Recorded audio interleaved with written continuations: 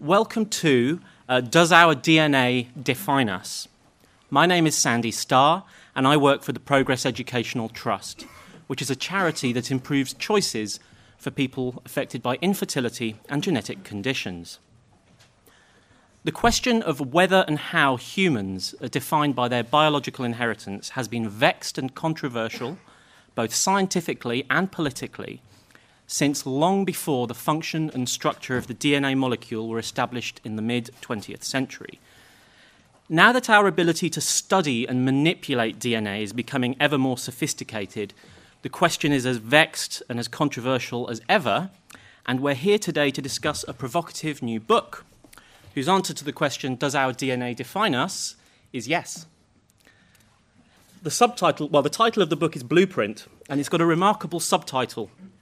The subtitle is How DNA Makes Us Who We Are, not whether DNA makes us who we are, and not how DNA makes us what we are, it's how DNA makes us who we are, which is, I think, quite a remarkable subtitle. We're very fortunate to have the author of the book, Professor Robert Plomin, speaking with us today. Robert is Professor of Behavioural Genetics at the Institute of Psychiatry, Psychology and Neuroscience at King's College London. He's been working in this field for decades, perhaps the world's most prominent behavioural geneticist, and a protagonist in many debates about genetics in scientific circles, in policy circles, in educational circles, and now with this book and at this festival in the public arena. Offering a different perspective to Robert, we're also very fortunate to have Dr. Philip Ball. Phil is an award-winning author of more than 20 popular science books and an editor, author and broadcaster in a wide range of popular and specialist outlets. He writes and speaks about pretty much every field of natural science you care to think of, including the one we're discussing today. So Phil will help us explore the subject in the round. And the three of us are going to have a fairly informal, free-flowing discussion of the book for the next 20 minutes or half an hour. And then after that, I will start bringing in questions and comments from the audience. So let's begin. Robert, yours is a book of two halves, really. Mm-hmm. The first half is about what you and your colleagues have discovered about how DNA relates to humanity. And the second half is about new possibilities opened up by technology and so forth. But let's take those in turn. Can you tell us in a nutshell what the first half of your book is arguing? Yeah, well, the question that's always interested me is why are people so different? Why are they different in personality, learning ability, and mental health and illness? And from graduate school in the early 70s, I was interested in the possibility that inherited DNA differences account for some of the differences we observe. Back then, it was dangerous professionally and sometimes even personally to even mention genetics. Environmentalism so dominated psychology that we were actually taught, I know it's hard to believe now, we were taught that schizophrenia is caused by what your mother did to you in the first few years of life. Genetics didn't get a look in. And now, over these 40 years, a lot of data have been collected using indirect methods like the twin method, comparing identical and non-identical twins, and adoption methods, comparing kids who are adopted away from their birth parents, for example. And it's really created a mountain of evidence that's convinced most scientists of the importance of inherited DNA differences in most any traits you want to study, not just psychology or physiology, but medical traits, everything. In fact, on average, for all traits across all the sciences, about 50% of the differences between people can be ascribed to these inherited DNA differences. But those are indirect methods. And the second part of the book is about the DNA revolution. So the first part of the book provides the background understanding, what I just said, and then the evidence for some of these conclusions about the importance of inherited DNA differences. But the main thing, kind of addressing what you said about the title of the book, is that we're talking about what causes individual differences in a population at a particular time with a particular mix of genetic and environmental differences. So we're describing differences as they exist within the normal range. We're not talking about a genetic mutation that can drastically change behavior, nor are we talking about the extremes of the environment, like abuse and neglect. We're talking about the differences that exist in our culture and the extent to which they make a difference. So those are important caveats, I think, to this general finding that DNA is the major systematic force. That's what I'm trying to say with this book. The environment, though, accounts for the other half. But the environment's very different from the environment that environmentalists thought was so important, and that's nurture, the idea of systematic family environmental influences.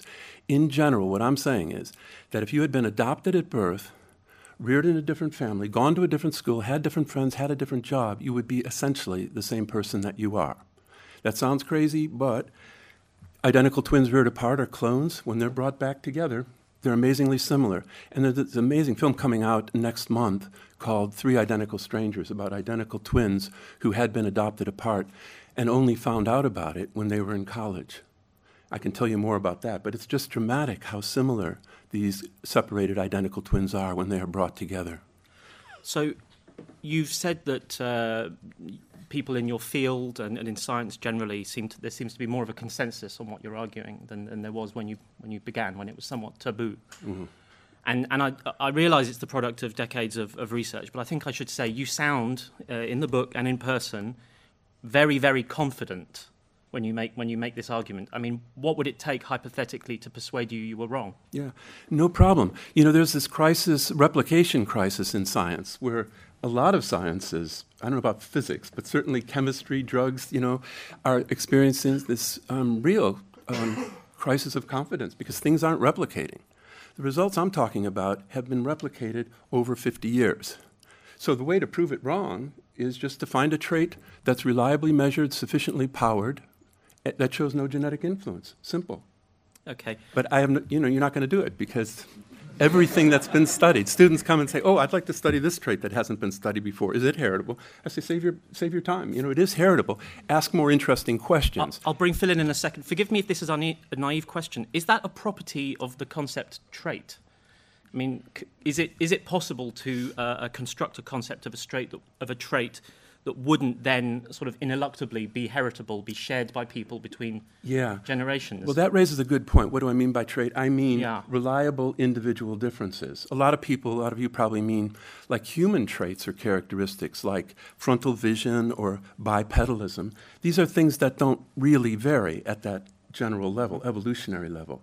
So that 99% of our DNA, our 3 billion base pairs of DNA don't differ. That's what makes us human. I'm talking about just that 1% of DNA that differs between us. And to what extent does that make us different? So we're only talking about differences. Height is 90% heritable. That means of the differences in height in this room, 90% of those differences between people are due to inherited DNA differences. It doesn't mean that 90% of your height is due to DNA. Okay. Phil, do you go along with this? Well, first of all, I want to say I'm not the other side. No, fair enough. This isn't a battle, because I think that what Robert is saying in this book is very important, is convincing, and it's absolutely crucial that we have these discussions about what the science is now showing us clearly and unequivocally, I think. Some of my concern is about the framing, and you talked about the title, and I worry that this notion that is often sort of put out, that DNA makes us who we are, I worry that sends out the wrong message. And there are several reasons why I would say that. One is purely developmentally, that it seems very clear that during development, events happen as the brain is wired up that are not encoded and not interpretable from the genes. The genes bias that process, but they don't determine it. And people, cognitive psychologists and neuroscientists say this very clearly. You cannot tell how your brain is going to be wired up, and accidents in that process give you something that is innate because it's hardwired, but it's not genetically encoded. So I think development is one issue that I think needs to be factored into this equation. But also, it's in terms of the environment, I think the discussion needs to be quite carefully posed. I mean, Robert, you said, for example, if we had been adopted from birth, any of us, and put it in a different family, we would be the same people we are. Essentially. Well, then I think we need to be very careful because, I have intimate experience of adoption, as I'm sure you do, because you've done these adoption studies. And I know that people who are adopted, that is an essential part of how they define themselves, of how they think about themselves. And clearly that's not genetically encoded. And I think what you're saying is that your genetics play a very important role in giving you a basic set of traits, of propensities that will determine, in large part, how you deal with your situation, how you deal, for example, with being adopted. So people who are adopted will have very different responses to that because of what is innate in them. But the fact of their adoption is an incredibly important part of how they define themselves and has behavioral consequences that are specific to adoption. And I think that's actually true for most of us, that who we are is inevitably linked to the life we have led. You say that you're not talking about the extremes of abuse and neglect and so on, but actually I don't think those extremes are rare. We know they're not rare. We know that abuse and trauma is common. Most people experience a traumatic event. About 8% of the population have the symptoms of post-traumatic stress syndrome. So, clearly environment can play a huge role in how we deal with what life has dealt us. But our genes give us the predisposition to deal with that. So that's the nuance I want to get in. I'll let you respond, Robert. Okay, good. Well, there's so many points to respond to there. And, I'm glad in general that, you're not at all taking a knee-jerk reaction against this. I know to the contrary, that, you're generally, and the nuances you're talking about are important. But I would like to say taking the last point first, that first of all, we shouldn't use the word innate or determined. In the book, I carefully avoid that. We're talking about influences. So weight is highly heritable. You might be surprised to learn. Maybe 70% of the differences between weight in this population and in most populations that have been studied is due to inherited DNA differences. But you can obviously lose weight.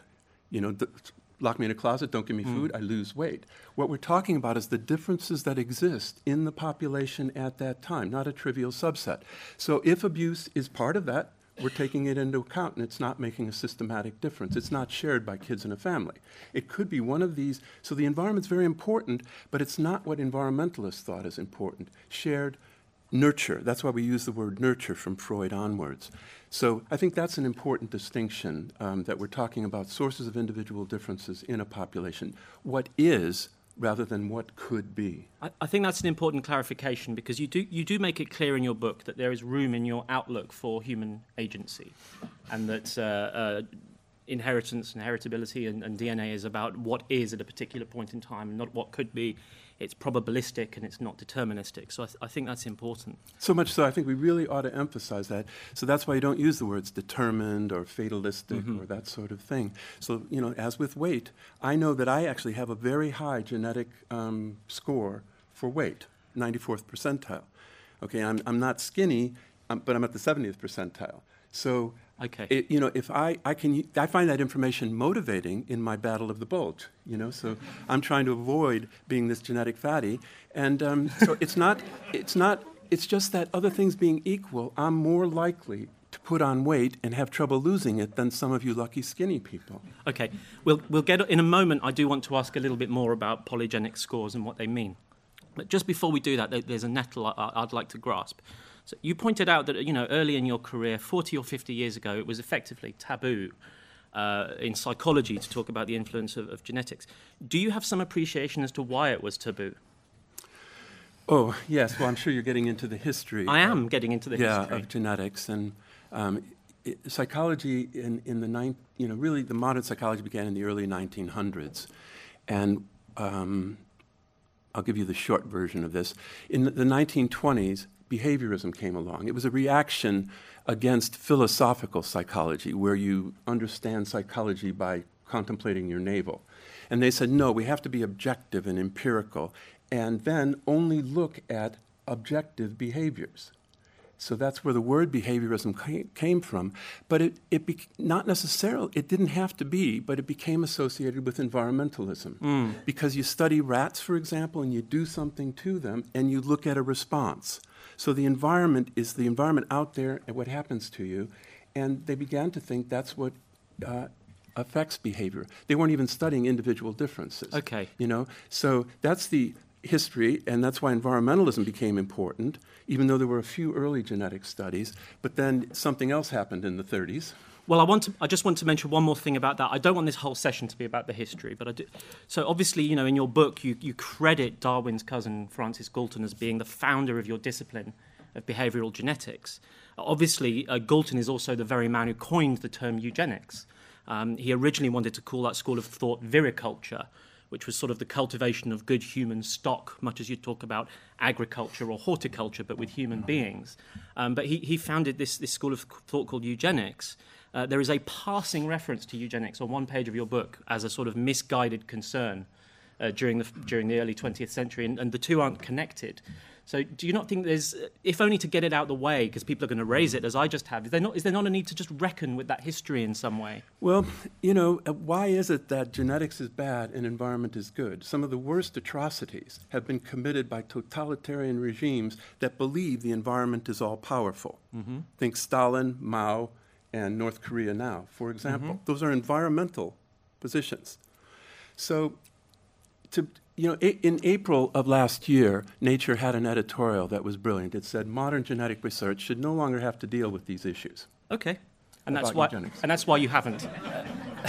Could I also just say, I think, Robert, I think you'd say somewhere in this book that what you have found has no obvious policy implications. No necessary. And yes, no necessary policy. And so I think that's the important point to make, that one can read it different ways. That one could read this as saying there's no point in intervening in the environment because people are what they are, and there's no point pouring money into education or helping people who are disadvantaged because that's just how things are.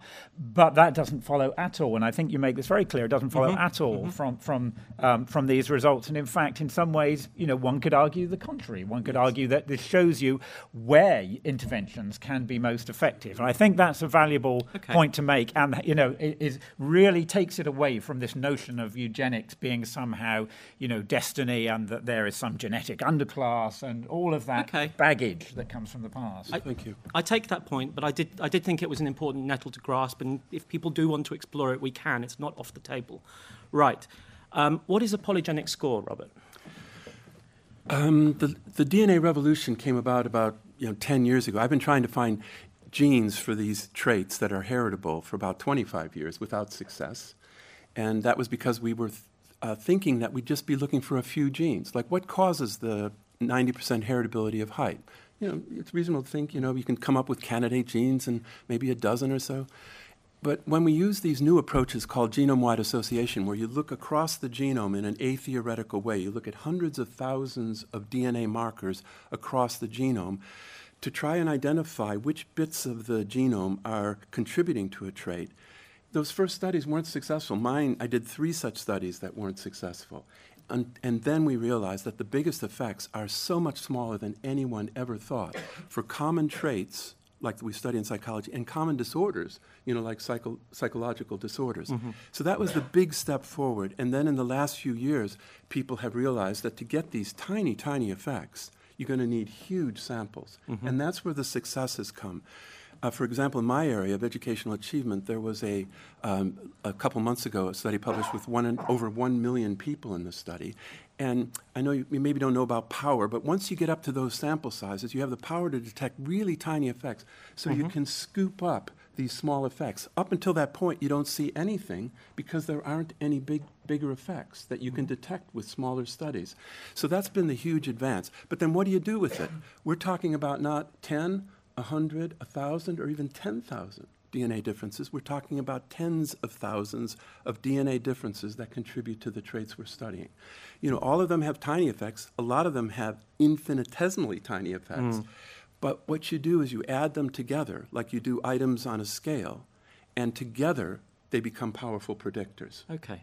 That's a polygenic score. That's a polygenic score. You give examples of your own polygenic scores for both physiological and psychological traits. And interestingly, you've already mentioned one of them. You discuss two areas where you were at a high, correct me if I use the wrong vocabulary, propensity or in a higher percentile for problems you do not actually have, obesity and schizophrenia, respectively. Mm-hmm.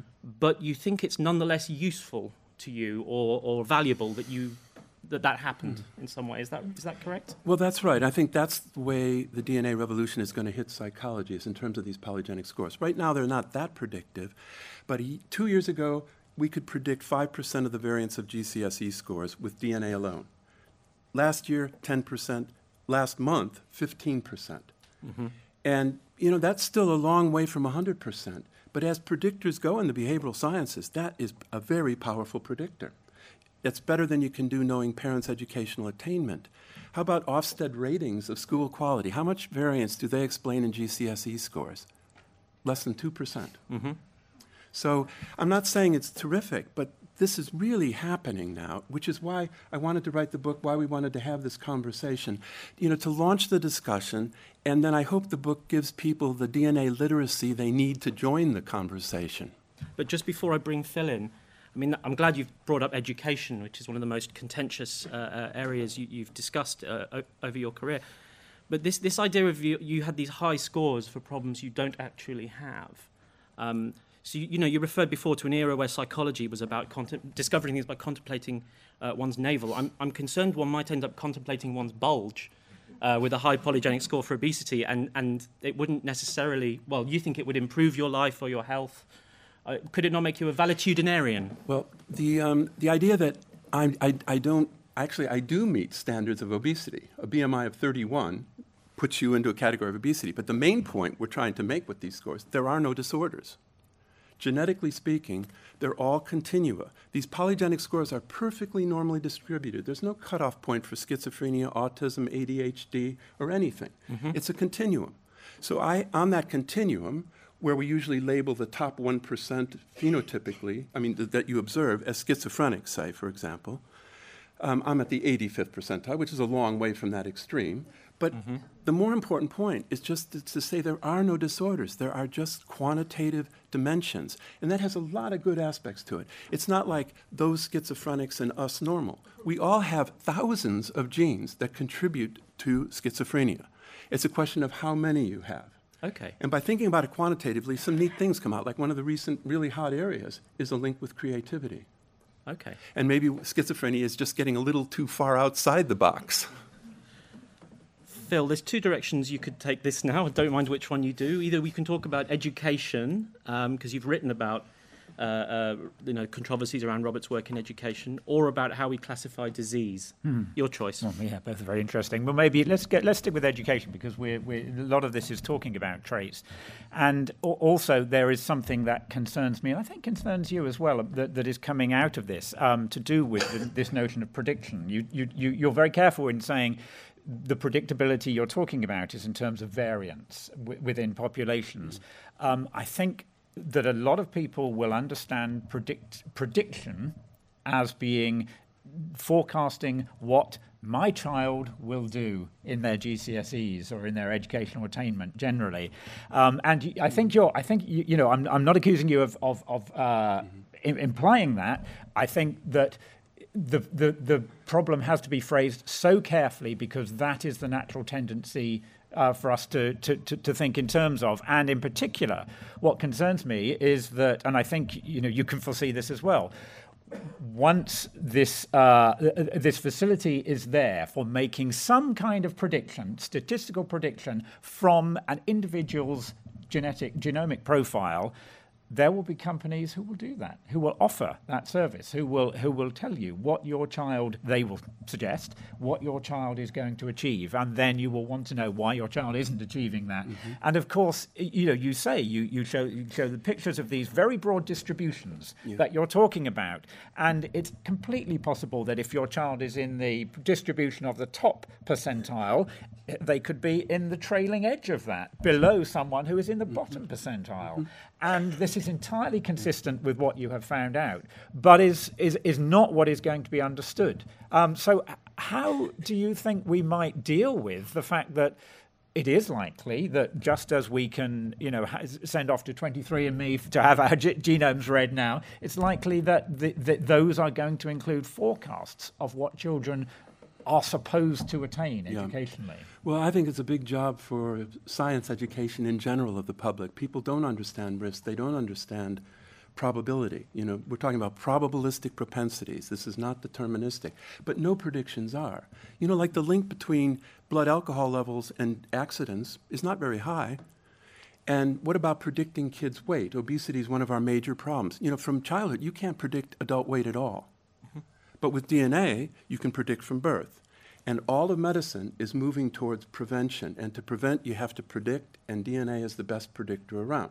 So if, for example, you knew that your child had a high genetic risk for obesity, you're going to have to say, your kid might be thin, but maybe they're at a 15-fold greater risk.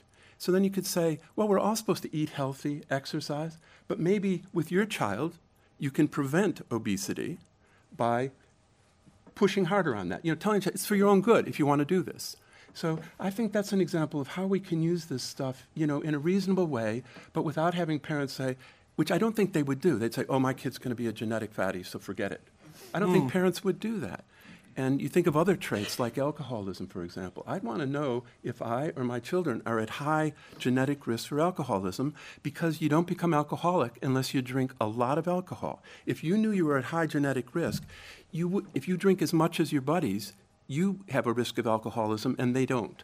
And what worries me a lot about this is universities, I think, are experiments for finding out whether you have a genetic propensity for alcoholism, the amount of alcohol that gets drunk. Well, I think that's one of the things that's traditionally recommended universities. But is there not a corollary of that? You're in the low percentile, drink as much as you want. Is that not the outcome that's the logical outcome? Well, I haven't thought about that. And, absolutely you could become alcoholic without a genetic propensity. So I guess that's something else you'd have to worry about. Okay. But your larger point was getting people to understand that these are probabilistic predictions. And it's really hard. People still don't understand risk even. They want zero risk. There's no such thing as zero risk, really. Well, I mean, it concerns me particularly about education. I think with health, it's perhaps a bit more clear-cut that we can do things that, if we have a high-risk category of some sort, we can do things that might do something about that.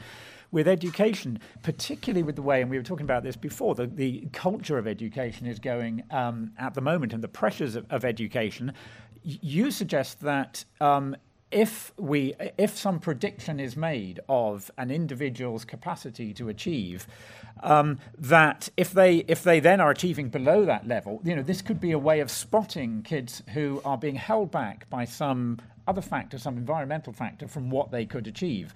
That seems to me to be a valuable thing. I think it's equally possible that it could end up putting a weight of expectation on a child from parents or from schools or whatever that actually they're not capable of fulfilling because they just have turned out in a different part of in a lower part of the distribution. Yeah. Well, three things I'd like to say about that. Labeling is a bias, but kids know whether they're in the Bluebirds or the Robins, they know about the streaming probably anyway. But I mean, more seriously, I think there are examples like with reading. If you can predict who's going to have a reading problem, there are language interventions that really do work. Most kids who have reading problems have earlier language problems. You can't intervene with early reading because kids don't read at 3 or 4. But you could intervene with language. And interventions that work are intensive and expensive. These magic bullets that people keep coming up with, for 30 pounds it'll cure this problem. They never work.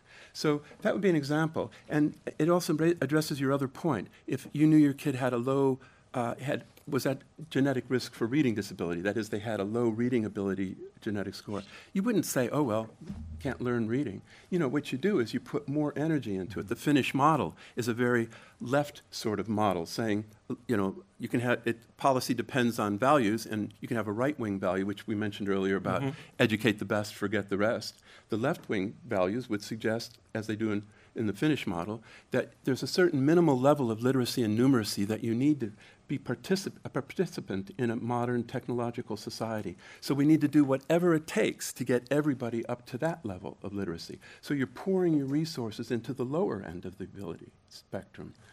So even with education, I know it's a tough one, and the toughest one of all is intelligence, but I think where it'll work better is with like specific abilities like reading, for example. Okay. I'm going to take some audience contributions. Can we start at the front, please, with the roving mics down in this corner? While the mic is moving down, keep your points concise so we can fit more of you in, or your question. If you want to say who you are and why you're interested in this topic, you can, but you don't have to. Speak into the microphone, speak clearly, speak concisely. I'll take questions and comments in batches. You first, sir. Hello, my name is Priya, and I think my only qualification is that I'm a father of two lovely girls. A few things, and they might be layered, and I don't have any facts to support them, but this is just coming from the experience that I have with my kids. I think we are talking about, so health, I can understand. If we predict health, it is good to prevent it, like obesity and anything else. But psychologically, I think it might be cutting the other way. So if, for example, if we predict a child has got is in a higher percentile of schizophrenia or any other psychological disorder, if we start giving them medicine or coaching or whatever earlier on, it might backfire, is my view on it. Okay. So I think if we separate physical health and psychology in terms of what genetics drives and what we can nurture, I think I totally believe in nurturing works for a child. So I think a view on if we can do the bit about psychology and physical. Okay, hold that thought because I'll take a couple more contributions. Can I take this batch here? I'll take these two and those two, and then I'll come back to our two speakers. Yes, you two. It's just a short one, really. I was wondering in regards to sort of, there's obviously a big tendency socially these days to identify as one way or another, and do you think could there be an issue of people misunderstanding this and it also almost becoming a confirmation bias where they say, oh, well, I'm predetermined to be like this, and in which case that will foster negative things. They say, well, but you said it shouldn't happen and parents should encourage kids, well, perhaps we need to work harder to help our son or daughter not be obese.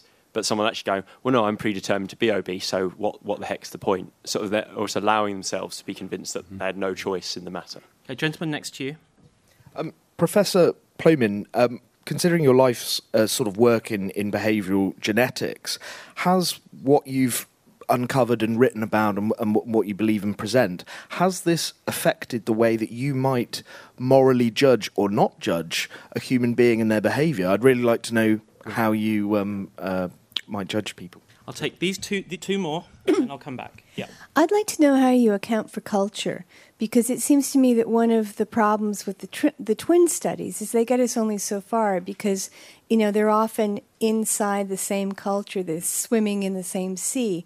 Are there twin studies where the twins are raised in different cultures? Because it seems to me that culture works to mediate certain traits within the individual and also within the society. And one final contribution. Yeah. Hi, Robert. I remember you coming to the UK because 20 years ago I interviewed you for a remarkable left-wing magazine called Living Marxism, and I very much appreciate your generosity in giving us that interview. Who are you? Stuart Derbyshire. Oh, yeah. Yeah. And it's kicked off a 20-year argument with my friends. When I was getting on a plane to come back to the UK for this meeting, a mate of mine called me up and said, look, you can come, but you have to read Plomin's book. And on Wednesday afternoon, we were on his whiteboard trying to figure out if you're too tall for your polygenic score. He reckons you're 0.3% too tall. I'm not going to ask you that question. If he's here, he can ask that. My question is actually similar to what the person next to me asked. You have this provocative phrase in your book. You say, parents matter, but they don't make a difference. Schools matter, but they don't make a difference. And I really want to ask you what you mean by that. Because if what you mean by that is that they matter because they socialize people to a common level, then, yeah, I can agree with that. But that's a hell of a level, giving them literacy, giving them language, and enabling them to read, to be able to be numerate, to have a basics in science, brings them up to a level that's way higher than people were 1,000 years ago or 100 years ago. ago. And of course, all of that gets washed out in your genetic analysis because all you're interested in is the variability. So I kind of feel like you're cheating a little bit because you're hiding the really big influence on people, which is all that stuff that goes underneath your analysis. Great. So I'll just sum up what the contributions we've just had. There was a question about prediction and whether we should distinguish psychology and physiology, whether there's an important distinction to be made there. A question about the tendency to identify in certain ways. So I identify as obese. My polygenic score confirms this. I will stick to that. Should we take these one by one, then? Do you think they're so different, aren't they? Or what do you want to do? Yes, okay, fine. If that's what you'd prefer to do, Robert. Yeah. Well, just trying to give short answers to it. I mean, I don't distinguish between physical, medical, physiological, and psychological traits. It's all the same problems. And that's why psychology is going to make great advances, because it's all the brightest brains in the life sciences working on the same issues. It's the same issues for all traits across the life sciences. So I don't make that distinction. Okay. Philip, you must agree. Yes. Yes, absolutely. Yeah, okay. Yes. I do. Well, I don't have to agree, but I do. He was falling asleep there, so I thought... That's all right. Well, no, we can group the questions together a little. I mean, particularly the last couple of contributions were about, whether there's twin studies where there's radically different cultures for each twin, and also whether you're using with your phrase, parents matter but they don't make a difference, schools matter but they don't make a difference, whether there's something you're sort of hiding or writing away. Yeah. They are sort of related. I agree with you that the reason we have universal education throughout the world is because those processes are important. We need kids to learn the basics of literacy, numeracy, and basically enculturation. So it's not to say that's unimportant, but it's at that level kind of like a universal. The kids are getting that. What I'm interested in is the extent to which individual differences in education make a difference in terms of their achievement. And that is related to your question about culture, too, I think, that we're only talking about differences that exist in the societies we study. And as you point out, twins are born in the same culture, more or less. There are some dramatic cases like Oscar and Jack, the separated identical twins in the Minnesota study, one raised as a Hitler Youth and the other raised... in a capitalist sort of country. Okay. Yeah, and they were actually just as similar as other twins, but all bets are off if you talk about other cultures. We're only talking about what exists, so it's not what could be. Obviously you could have a very different culture. If you change the environment and you change the genetics, you change the results. These are just descriptive statistics. But the subset of genetics and environments that we live in is not a trivial one. Okay. Phil. Well, thank you for bringing up culture, because that is definitely one of the things I wanted to have aired here. And I don't disagree at all with what you say. I think but that is part of why I worry about this subtitle, because it does, and you don't really discuss culture within the book, and it's very clear that part of what makes us who we are, if we're going to use that phrase, a huge part of that is our culture. We are, within a particular set of circumstances, we absolutely have genetic propensities that will determine how we respond to that. Influences. Okay, but I think it seems to me to be falling short if we are making this case that DNA is, telling us who we are without taking into account culture. I know that the phrase "who we are" it confuses people, and you're thinking of it as in sense of identity. You mentioned adoption. Well, to the extent those things are variable, like kids who are adopted have a sense of identity that's very much founded on the adoption. If it affects their mental health and illness, then that's an environmental factor. But you can actually study differences in identity. Like some people are very have a very high sense of self-esteem, for example. I know that's not exactly what you mean by identity, but if you can define it in a way that we can study it in terms of individual differences, we could actually ask, to what extent do genetic factors affect individual differences in that? In identity, it's a fuzzy-edged concept. I'm also thinking, though, of quite sort of specific behavioural things, like, for example, one's attitude to cheating in society or to trust in society. And it's very clear that there are quite different cultural ways of responding to those things. So, I do think that's an important factor we need to include. And cheating relates to morality. There was a question about moral judgment, but we'll park that and take some more contributions, please. Can we go immediately behind there? See you later. Thank you. I've got two questions. So one is, obviously it sort of picks up a little bit on what you've been discussing in terms of the relationship between individual differences, which obviously you're focusing on, but also I think what can sometimes get lost is things like changes over time. And I think we might understand the difference, but I think often this distinction will get lost in discussions. So for example, we could look at the increase in anxiety disorders in girls and young women, which has happened over the sort of last generation, which seems to be a real increase. Now, clearly that's not explained by DNA change, so we need to think about what's changed in society, what ideas have changed and such like that's resulted in this. Now, obviously, behavioural genetic research might tell us at 2 points in time why those individual differences exist, but it doesn't help us sort of explain those differences, and obviously we need to be able to grasp that.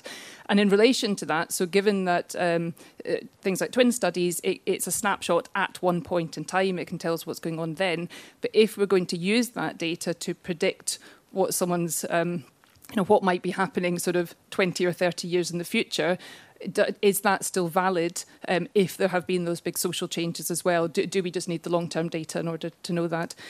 My other question is in relation to individual differences in environmental sensitivity. So, I work with Michael Plus, who looks at this. So environmental sensitivity as a trait, some people are more or less sensitive to the environment, it seems. I know some people think it's a controversial concept, but it seems to be also heritable in some ways. So for genetic reasons, some people will be more or less sensitive to the environment.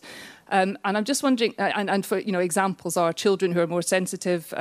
If you put them in sort of either good quality or poor quality childcare, they'll either do better or worse. Whereas for the majority of children who are less sensitive, the quality of childcare doesn't make that much difference.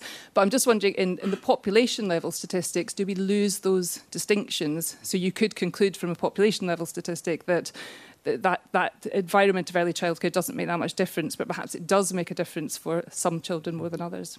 I'll move right behind you, just to say, hiding your light under a bushel, but that was Fiona McEwen, who's produced this session with me. It's a bit similar in one way. I was going to say, what does it matter? It seems that the discussion is on two levels. So you're saying it's predictability and it's probability, and people misunderstand it in the less public misunderstand it. But then again, you are discussing how we could change it if we know the prediction. There are just predictions, like you said, probability. So what does it matter? Why do you kind of saying it's probability, and then the other way is saying we could change that? Because at the end of the day, it is predictability, means nothing. I will take one more contribution. If we can move a couple of rows back and across on the same side. Yeah. And then I'll come back. Hi. I'm curious by the sort of the binarism of the whole sort of genetics versus nurture debate, because it does seem as though everything needs to be recruited on one side of or the other. So, for instance, chance becomes non-shared environments. But it does seem to me that there is a great risk that what will be recruited on the side of genetics is free will. So to give one example, if we take two twins, and we'll say that they are like-minded people because they're twins, and we put them in two different cities with, for instance, two different bookshops, and they are both large bookshops, they will be more likely to get the same book. To follow the same interests, to maybe both of them become nuclear physicists. So what we're describing there, to me, sounds like, well, this is the choices that people choose because of the personalities that they have. Whereas a geneticist might well say, well, that is traceable back. You can trace that right back to the genes. That is how you account for that interest in the first place. But I would just suggest that society is, and for the most part, it is free wills interacting, and that free will doesn't have DNA structure. You can respond straight to whatever you like, Robert, but I'll remind you if necessary. Well, shall we start with that? Yep. If you put DNA on the table, it doesn't do anything. It has to be in an environment. and it's an environment that we've been evolved to expect, both within a cell. We have the same DNA in all of our cells, within our body, and our extra environmental influence. So one of the most highly heritable cognitive abilities is verbal ability, which even includes vocabulary. Clearly, you're not born with vocabulary words. You have to learn those words. I have 6 grandchildren. One of them is just always been interested in the language channel, wants to know nuances of words. And then I have another grandchild who, it's whatever, you know what I mean, it doesn't matter. So they're using the environment to pick up differences that are like, I think the genetic differences are like nudges early on, and then they snowball as you go through life, finding environments that are correlated with your genetic propensities.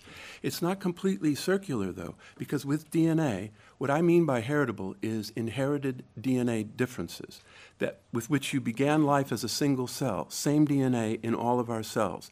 What I'm talking about is the extent to which those inherited DNA differences predict, say, verbal ability. And it seems to me there's no backward causation there. Nothing in your environment, your brain, or your behavior changes your inherited DNA sequence. So that gets me out of that kind of loop of, well, it's all kind of correlated with everything. Should we just clarify, because I think you've alluded to it, but we didn't explain it earlier. You were just talking about people having a genetic, tell me if I've got this wrong, genetic propensity to shape their environment. Yes. Which is your nature of nurture discussion. So often nowadays you hear hype or interest in epigenetics and about the environment affecting the way someone's genes relate to their traits, but you're far more interested in the sort of converse of how people's genes inform the way their environment relate to their traits. Is that correct?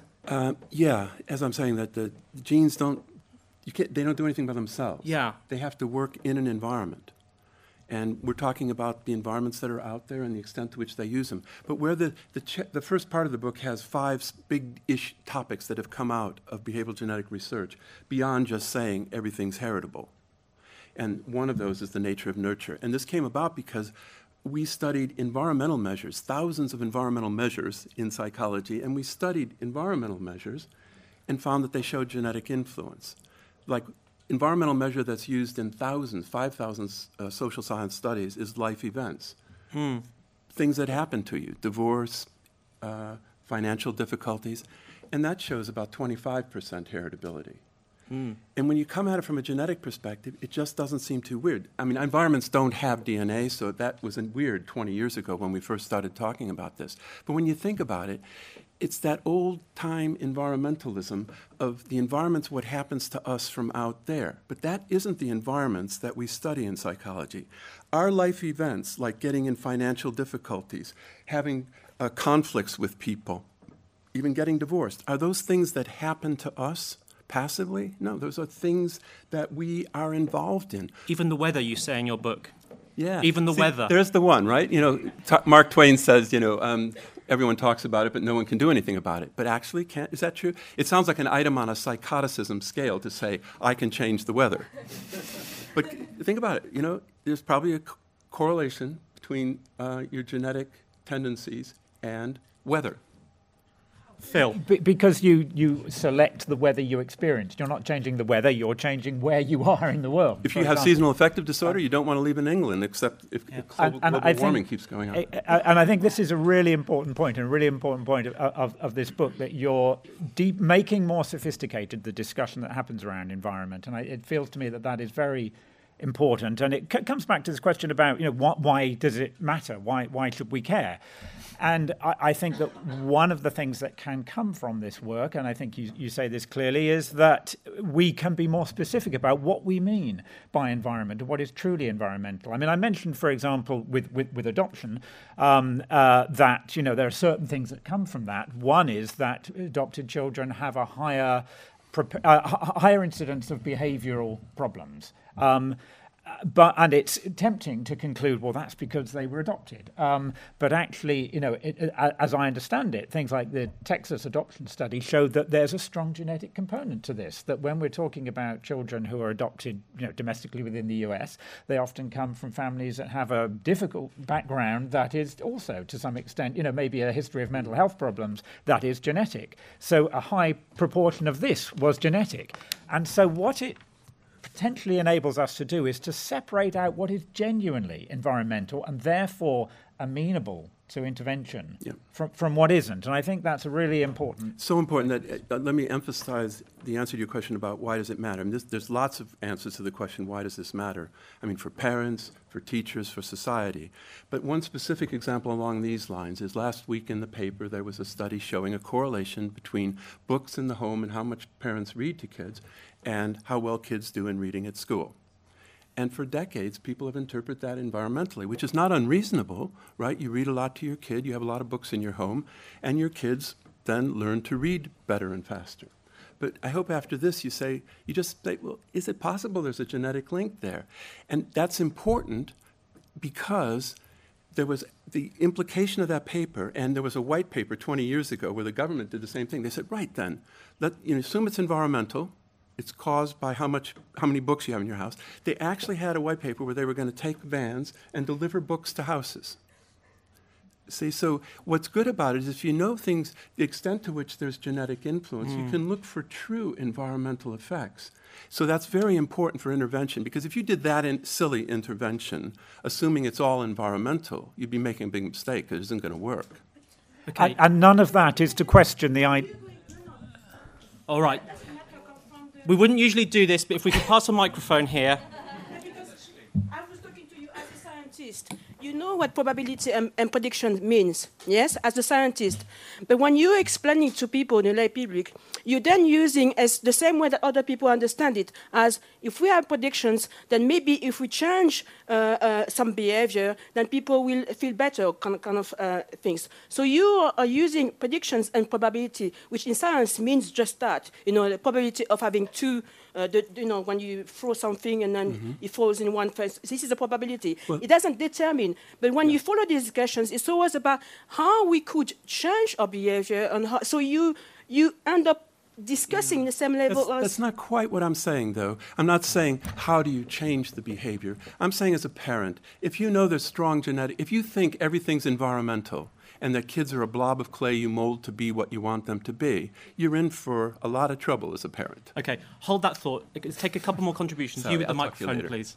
Okay, so just on that point, I kind of am sympathetic to that point because, is it probabilistic or is it deterministic? Because there's all this discussion now in Nature and so on about the new storm of the old GWAS or Genomic Association study, polygenic risk scores. They were rubbish, and they had no predictive utility whatsoever. But the new storm that's just come out in the last sort of 6 months or so is that we will use genomic risk scores and it will get better. I mean, I think that's part of your argument, right? That going forward, the new technology will mean that these genomic polygenic risk scores will get better.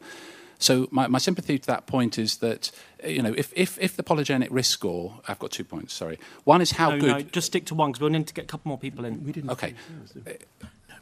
It's very briefly. One is that you're focusing on differences, and a consequence for me that's a problem is that you and lots of other people are not focusing on the signal. So whether it's genetics or whether it's social sciences or education, I think education should be left to educational experts who know about teaching. So, for example, if you talk about, it's fair enough being interested in individual differences, and I understand the point you're making, the qualification you're making, but there's something called the Flynn effect. You're not interested in that because IQ has gone up since the Second World War by 15 IQ points every generation. That could be 100% social. That's content. The other thing is how good are these scores, right? Okay. Because you're wrong, I think, about... So there's huge controversy amongst geneticists about whether the polygenic risk score applies to cancer. And if you use the liability model, you come up with the wrong conclusion. There's genetic heterogeneity. We'll be picking up cancer. on that in the next session. But meanwhile, can we go right to the back, actually? Lady with a hand up. Yes, that's correct. Yeah. Sorry, I have a question about sexuality and genes. So I wanted to ask you, would you say that sexual orientation is a behavioral trait? And if yes, what do you think would be the consequences at a social level if we start dealing with heterosexuality, homosexuality, all kinds of sexuality as something derived from a specific pattern of genes? Okay. There's another one round there. Can we go up again or slightly across? Oh, yes, that's correct. Yep. The question is, if the predictive ability is continuing to increase and it's now more predictive than the quality of the schools, could you see a situation where a country reallocates its resources to children who have the highest potential probability to succeed and reduce resources for others? Okay. And just one other, similarly for insurance companies, for life insurance, do you see that as being a potential issue that has to be addressed, where insurance companies would just choose not to insure people that they know are high risk? Okay, we'll take one more, coming slightly further down. Yes. Hello. I just want to know what's the practical means of doing data profiling? Is it very quick? Do you put it through a computer and it's instantly there? Or is it a matter of a team of people analysing one person's data for a week? And in addition to that, do you worry if the data is easily achievable, what implications that has for big data or even private companies?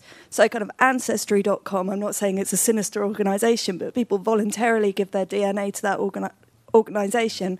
How could that then be used by private companies in the way of big data, in the way of Cambridge Analytica? I love that last question. I know Phil has a lot to say about that as well. And, so how easy it is to get these scores. And right now, 4 million people have paid their $100 to get it from 23andMe. You spit in a tube, you get it back electronically in 4 to 6 weeks. And you can't get polygenic scores, though, yet. A lot of that's oriented towards major gene effects, and mostly, as Phil has said in some of his things about the dangers of genomic testing, I think you yourself or other people, you just end up finding you don't have these rare single gene disorders. It's all right, that's something. As you pointed out, though, most people do it for ancestry data, which is a completely different issue from what I'm talking about. But what is beginning to happen is companies are springing up who take, like DNA Land is one. It's not particularly good, but they allow you to download your 23andMe genotypes and upload it to their system, and they give you polygenic scores. They're not particularly good, but at least they're nonprofit, and it's a university in New York. And they're getting better, and they show you exactly what they did. They give you the paper, they show you the results they used to create the polygenic score. So they're moving in the right direction. Well, Phil, did you want to speak to the larger issue of testing? I'm going to ask you to actually pick up on whatever you like that's been said by the audience, but also offer a closing thought, because unfortunately we're about to run out of time. I'll start with you, Phil, and then I'll move back to you, Robert.